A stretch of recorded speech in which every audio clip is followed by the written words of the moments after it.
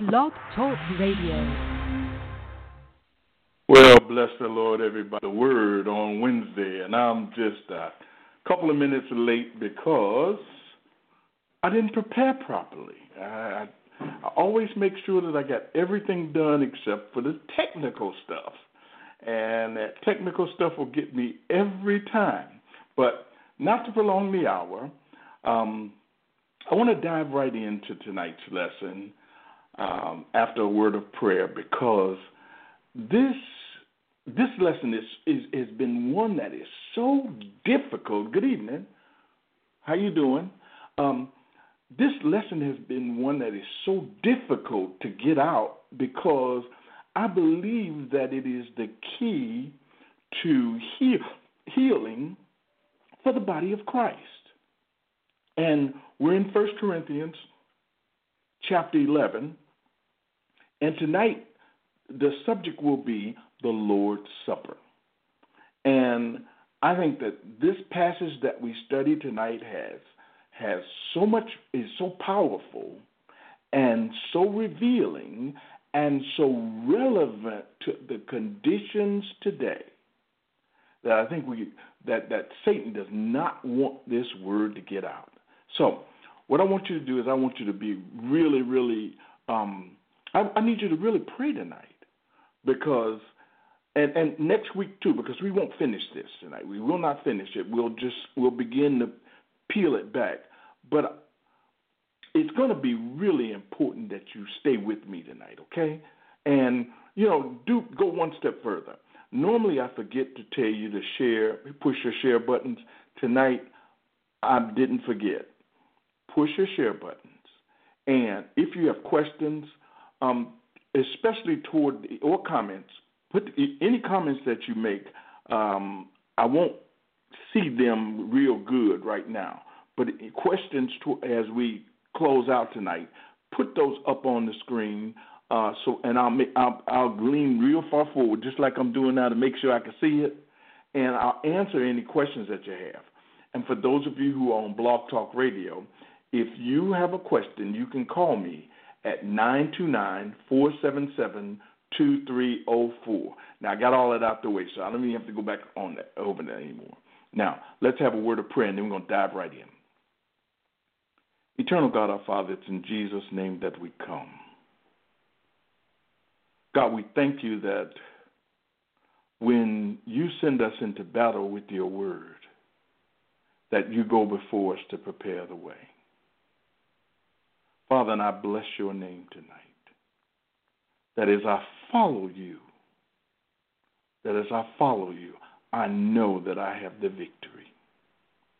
Please, oh God, let the words of my mouth and the meditation of my heart be acceptable in your sight.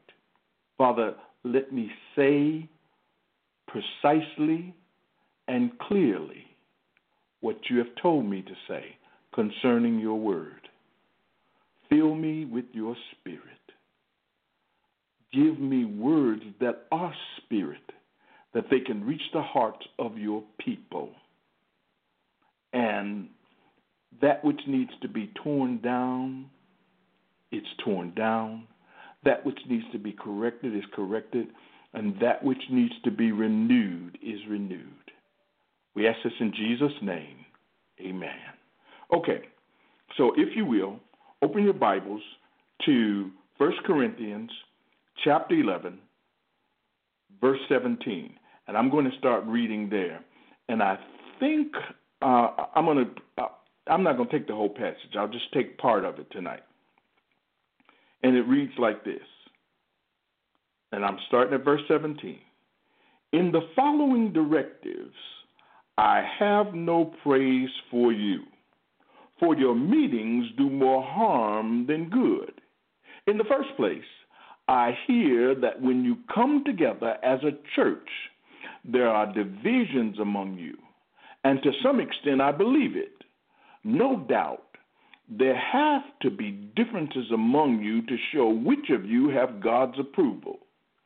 When you come together, it is not the Lord's Supper you eat, for as you eat, Each of you goes ahead without waiting for anybody else.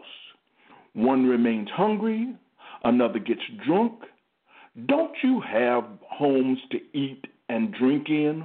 Or do you despise the church of God and humiliate those who have nothing? What shall I say to you? Shall I praise you for this? Certainly not. Sounds like Paul is kind of upset there, isn't he? He says, I don't have any praise for you.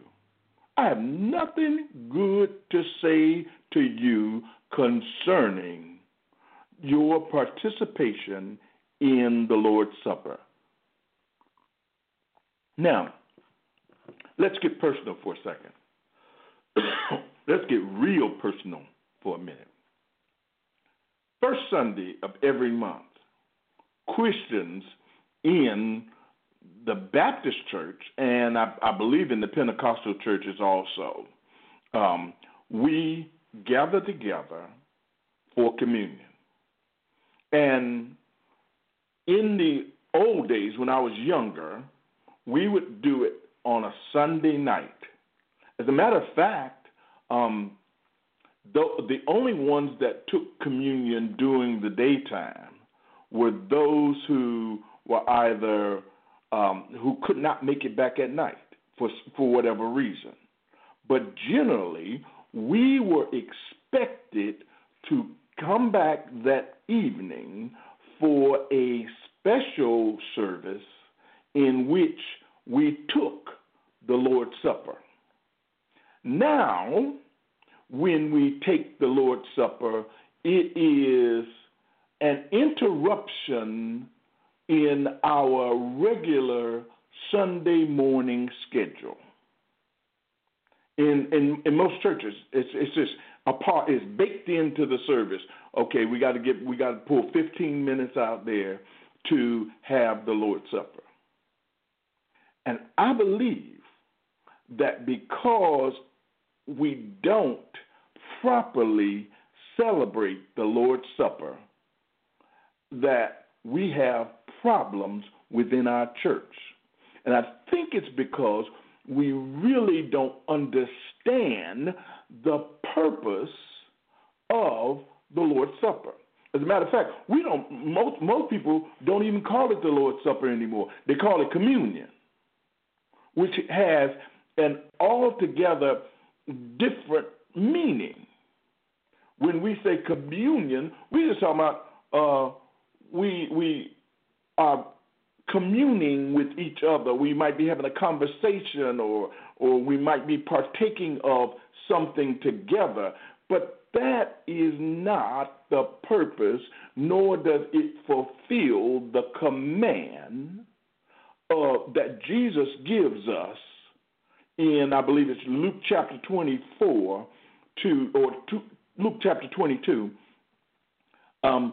to celebrate the Lord's Supper. And I just gave you a hint. What we're not doing. Number one, let's dig into what was happening in this passage. Go back to Corinth, and what you will find is that they were supposed to be celebrating the Lord's Supper, and they did not have a church as we know it today. There was no designated building, no specifically designated building where they held that where that was just for church activities. What they had was, you are still dealing with the era of the house church, where you would meet at one of the members' homes and there celebrate the Lord's Supper. The Lord's Supper was a feast. And just like all feasts, there was protocol. Now, I want you to see something. The host or the homeowner was the Lord of the feast. And in that particular society, a feast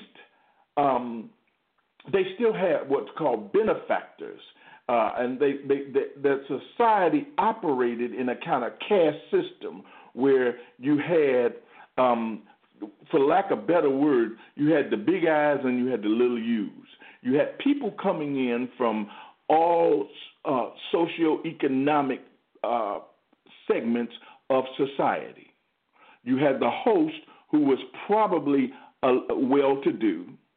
Then what he would do is he would bring in, at this feast, he would bring in people that he wanted to get close to. So in those feasts could actually become business parties.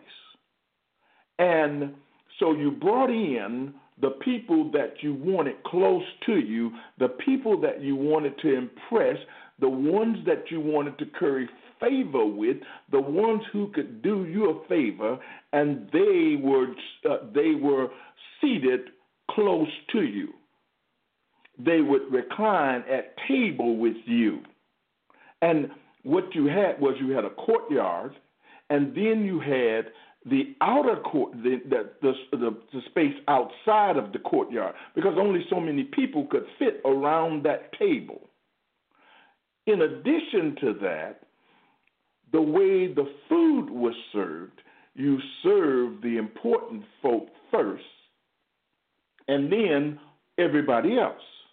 You had people who arrived late to the feast, or had to work late, and so they would get there later. And so not only did they not get the choice portions that the people around the table were getting, but also what was happening was that sometimes there was nothing left for them. So what do you have? You have, again, go back to our original teaching, you had all of these different cultures converging on Corinth. Then you had the conventional way of holding a feast that said all of the muckety-mucks get around the table and the rest of them get what you get. They got the choice portions of food. They got the good wine. They were in the in crowd, and then there was everybody else. And so can you imagine that if you thought you should have been at the table, if you thought you were somebody, and you got scorned, how you would feel? Or how you felt if you were always on the outside looking in? And let me so I don't have to, let me put it in today's language. So every time they passed out the chicken, wasn't nothing left. By the time the plate got to you, by the time the platter got to you, it wasn't nothing left but beaks and feet and necks. You never even got to taste a chicken wing. And you're supposed to be the feast.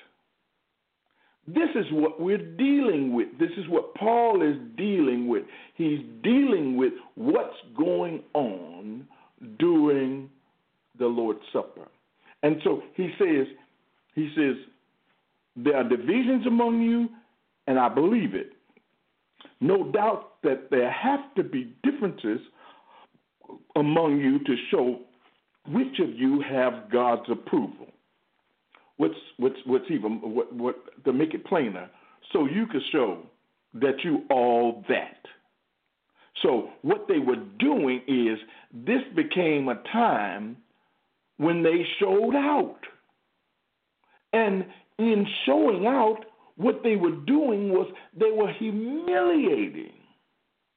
They were humiliating those who were of lower social standing or didn't have anything that would commend themselves to the host.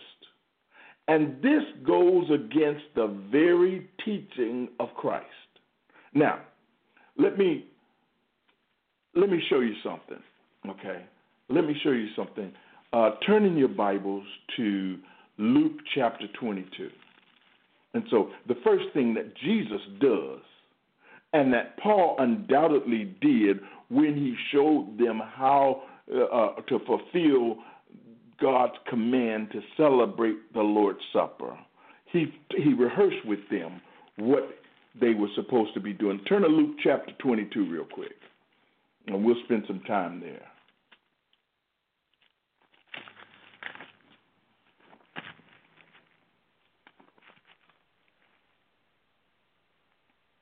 Now, in Luke chapter 22, just to give you a quick overview, this is the celebration where Jesus institutes the Lord's Supper. And they've gone through the cups, and I don't, at a different teaching, I'm going to go through the actual communion. It won't be tonight, but they've gone through, they broke bread. He's pronounced over them that he won't drink of it again, the fruit of the vine, until the kingdom of God comes. He has announced this. He has told them that I want you to do this in remembrance of me. And I'd love to get into that, but I won't even get that. I'm going to hold that. But he, first of all, he talks about, and where we're going to go to tonight, is the attitude that we have to have when we take or when we celebrate the Lord's Supper. Because whether you know it or not, the Lord's Supper is a celebration. Let me say it again. The Lord's Supper is a celebration. And how what we're doing today passes for a celebration, I want to know.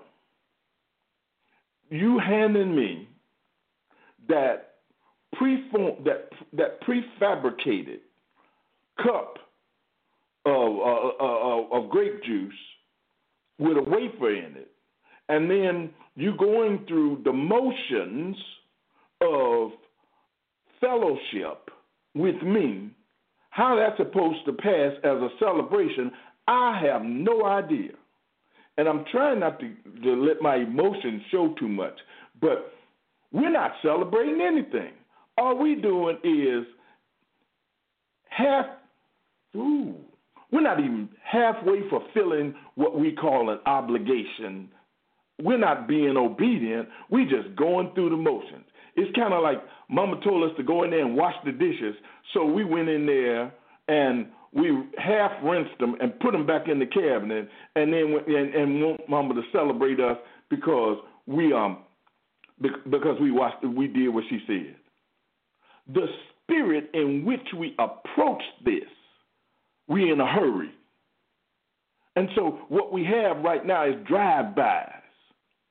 We just hurry up, pass some cups out, blah, blah, blah, blah, blah. And the Lord said this, confess your sins. He took the cup, he took the bread, pass the bucket around, throw that garbage away, and let's keep on doing, and back to our regularly scheduled program. That is not a celebration. And I know some of you are probably thinking right now, well, wait a second, hold on. What should we do? I'll tell you later. But I will tell you this. The first thing that we've got to do is we're going to address it is almost like a funeral. And I don't like it because I don't like it. But let's deal with this socioeconomic thing first, okay? This big eyes and little U's. Let me show you what Jesus says. Now, they're in the middle. He has inaugurated the Lord's Supper. He has told them that this is a celebration, that this is a new beginning. Remember, this takes place during the Feast of Unleavened Bread. So they are celebrating they're getting ready to celebrate the Passover. And part of celebrating the Passover is getting out all 11, getting rid of the sin, the symbols of sin. He is getting ready to, he has just confirmed the New Testament in his blood, the new covenant. And in the midst of all of the celebration, there arose a dispute among them.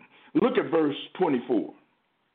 Also, a dispute arose among them as to which of them was considered to be greatest.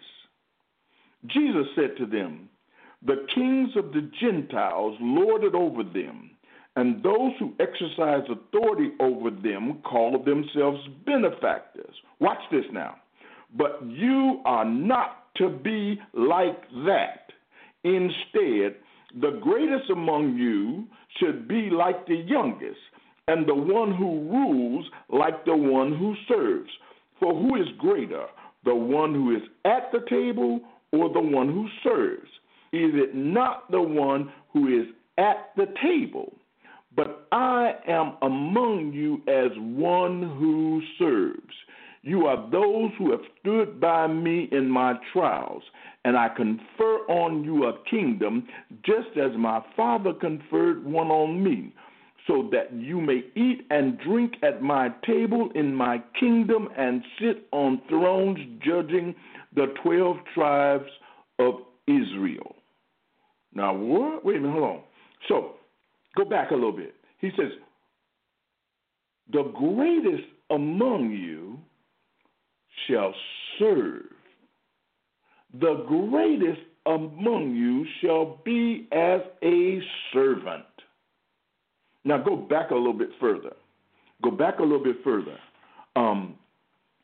John 13. Go to John 13 real quick. 13. See, I'm getting excited and I'm getting which direction to go in. John 13. Wow. Well, I'm just going to. It was just John 13, verse 1. John 13, verse 1. It was just before the Passover feast. Jesus knew the time had come for him to leave the world and go to his Father. Having loved his own who were in the world, he now showed them the full extent of his love. The evening meal was being served, and the devil had already prompted Judas Iscariot, son of Simon, to betray Jesus. Jesus knew that the Father had put all things under his power, and that he was coming from God and was returning to God. So he got up from the meal, took off his outer clothing, and wrapped a towel around his waist. After that, he poured water into a basin and began to wash his disciples' feet, drying them with the towel that was wrapped around him. He came to Simon Peter, who said to him, "Lord, are you going to wash my feet?" Jesus replied, "You do not realize now what I am doing, but later you will understand." "No," said Peter, "you shall never wash my feet." Jesus answered, "Unless I wash you, you have no part with me." "Then, Lord," Simon Peter replied, "not just my feet, but my hands and my head as well." Jesus answered, "A person who has had a bath need only to wash his feet. His whole body is clean, and you are clean, though not every one of you." For he knew who was going to betray him, and that was why he said, "Not every one was clean." When he had finished washing their feet, he put on his clothes and returned to his place. "Do you understand what I have done for you?" he asked them. "You call me teacher and Lord, and rightly so, for that is what I am. Now that I, your Lord and teacher, have washed your feet, you also should wash one another's feet. I have set you an example that you should do as I have done for you. I tell you the truth. No servant is greater than his master, nor is a messenger greater than the one who sent him.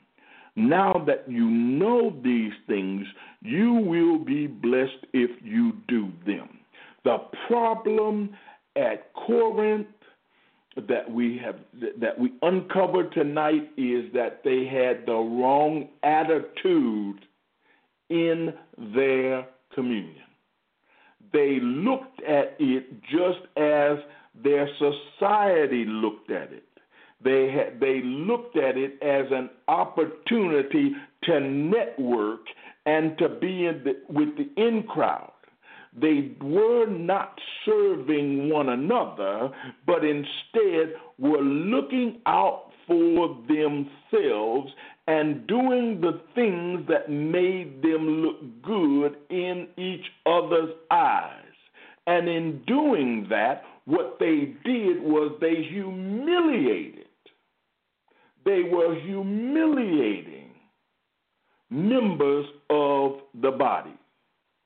When we set ourselves up as greater than, better than, more than someone else, and we fail to take into account how it makes them feel, we are not celebrating. Not only are we having a fast food adventure, but we are doing damage and not good. And one of the things that we have to learn to do when we go into the household of God, when we celebrate, or if we ever again celebrate the Lord's Supper, is we must begin to look around and put ourselves in a posture of service. We have to have a heart willing and ready to serve, not ourselves. You see, when we walk up in there, and me too. Okay, so don't think that I'm, sticking a finger at everybody else. No, when we walk into the house of faith to celebrate, we have to follow the example, and we have to answer the question that Jesus asked the disciples. Do you know what I have done for you? Do you know what I just showed you? I just modeled for you the attitude of a servant. What you are to do is you are to not figure out who going to get elevation, not to try to figure out who can get the best seat, not try to figure out who going to sit down front and get the pastor's attention. As a matter of fact, pastor needs to be in the back, and he needs to have him, as they say, and wrapped up and ready to serve along with everybody else.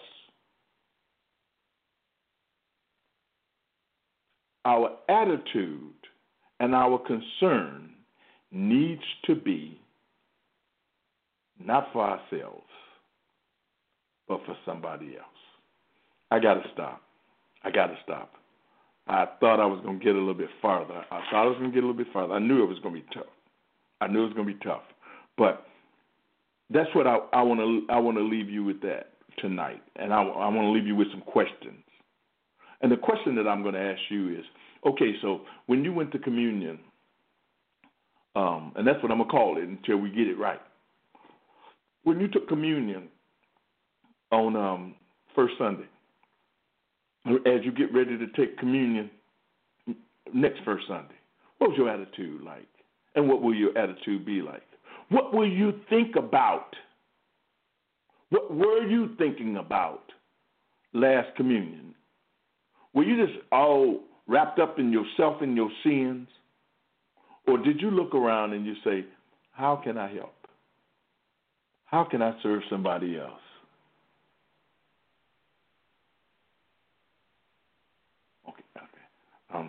And I'm trying to see everything. I don't have my good long distance glasses on. I get a chance to review this later. But that's what. First of all, we gotta have the right attitude. So many times what we're doing is we're sitting up and we're thinking about how I put it. We're thinking about am I drinking, eating and drinking to my own damnation? Do I have some kind of sin in my heart because I haven't forgiven one of my brothers or my sisters? Or do I have an ought with somebody?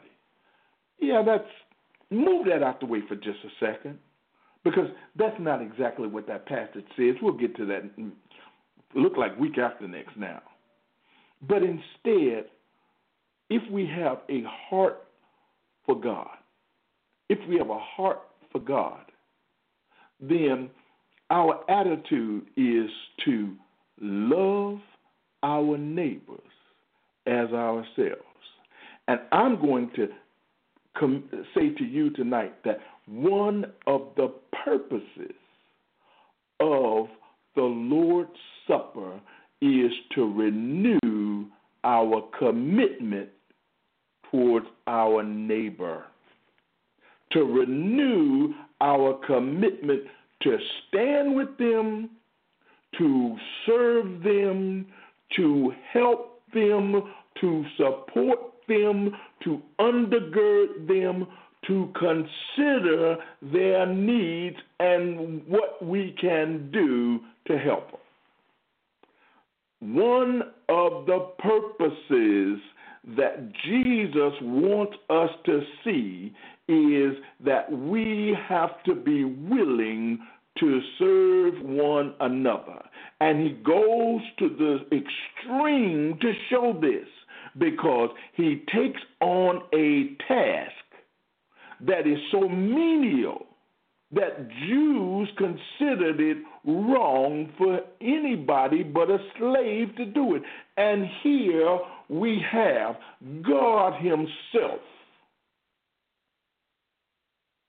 disrobing and washing feet.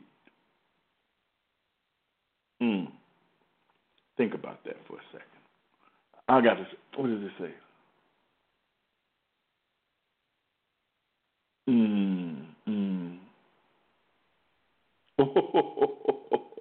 Oh, y'all coming to something else tonight. I'm going to get a chance to read these all later. But anyway, I want to stop for a second. And you know what we're going to do tonight? We're going to spend a few minutes. Get your questions together. Together. We're going to spend a few minutes just praying.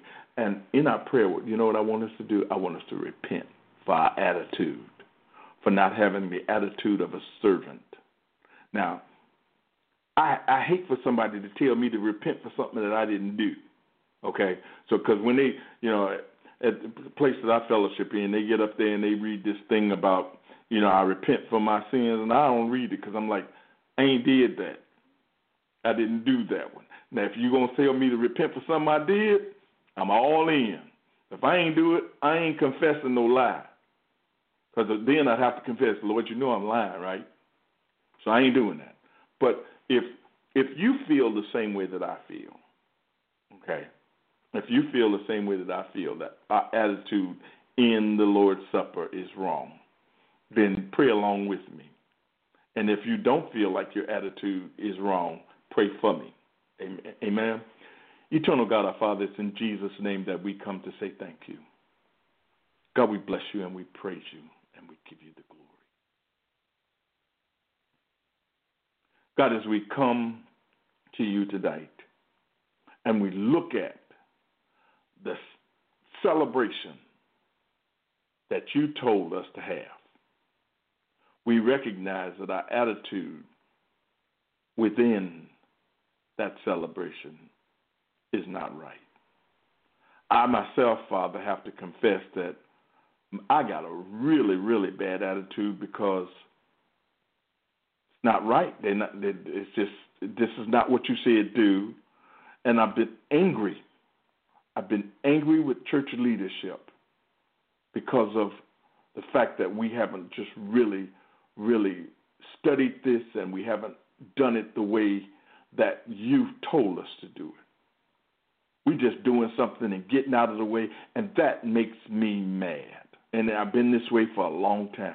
Father, will you forgive me for my attitude? And forgive me for not placing myself in a position where I can show my concern and love for my brothers and sisters in Christ. Father, we repent of this right now and ask your forgiveness and ask for your Spirit to lead us in such a way that our attitudes and our hearts are right when we come into your celebration. Help us, God. We thank you for your word that reveals to us the areas where we're falling short, the areas where we are practicing sin. Now, Father, even after you forgive us, show us how to get it right. In Jesus' name, amen. If you got questions, put them up there.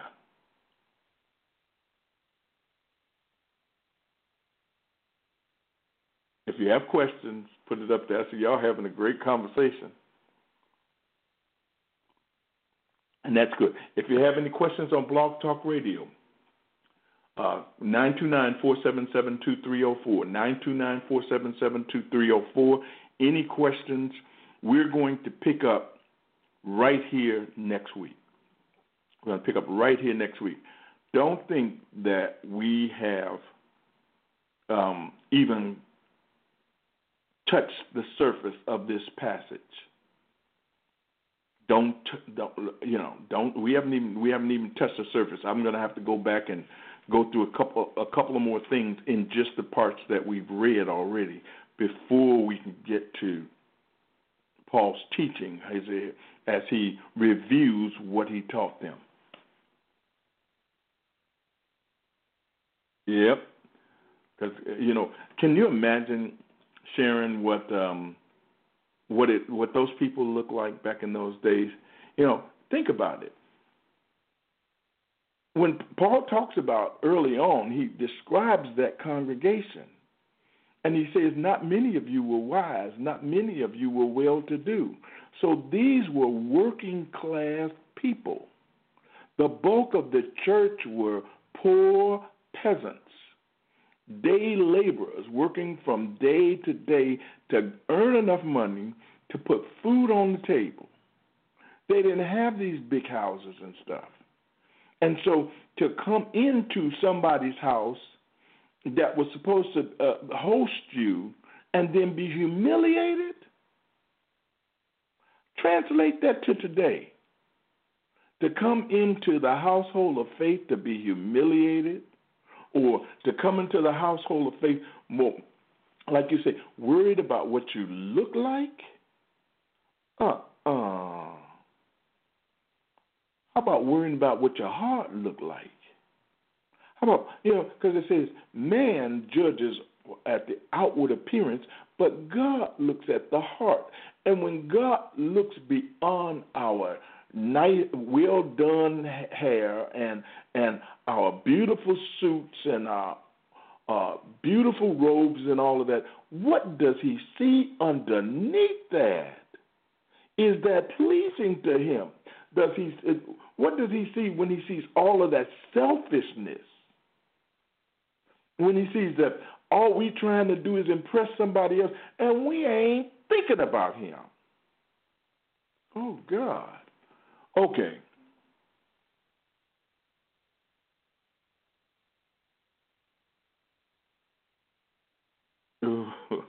I think all of us are upset, LaGayla. All of us are upset. There's a lot more upset than what you think. You know what? They would just criticize me. They just have to criticize me because being in uniforms and all of that kind of stuff, too bad. Now I try not to upset the apple cart, but I'm more interested in what God is interested in, and God is more interested in the condition of my heart than he is in me following protocol. I've been through the black skirts and excuse me, when I was there, we used to have to wear the black suits, the white shirts, and the black ties on communion night because everybody had to be uniform, and that's all well and good. But that's not what it's all about. And that's what we have let this thing devolve into. Devolved into shape, form, and fashion. It's devolved into an empty ceremony void of substance. And Paul is going to later say, because you're doing it wrong, that's why you're dying. That's why you're sick. And I will preempt myself in this. That's why churches are dying today. That's why there's a sickness within the church, and the sickness where the church is so sick it looks like a leper now to the world. And the world's not interested in getting no leprosy from the church. But that's what we look like to them because of our attitude and the fashion that we're going through, and the fact that we don't show love for one another. We ain't concerned about nobody but ourselves. And the Lord's Supper is the place where our commitment to one another is reaffirmed. And if we don't start doing that, I got news for you. Off the scene we'll be. Amen. Okay, I'm going to read this later. Let me see what you say here. Now I can pull it up close.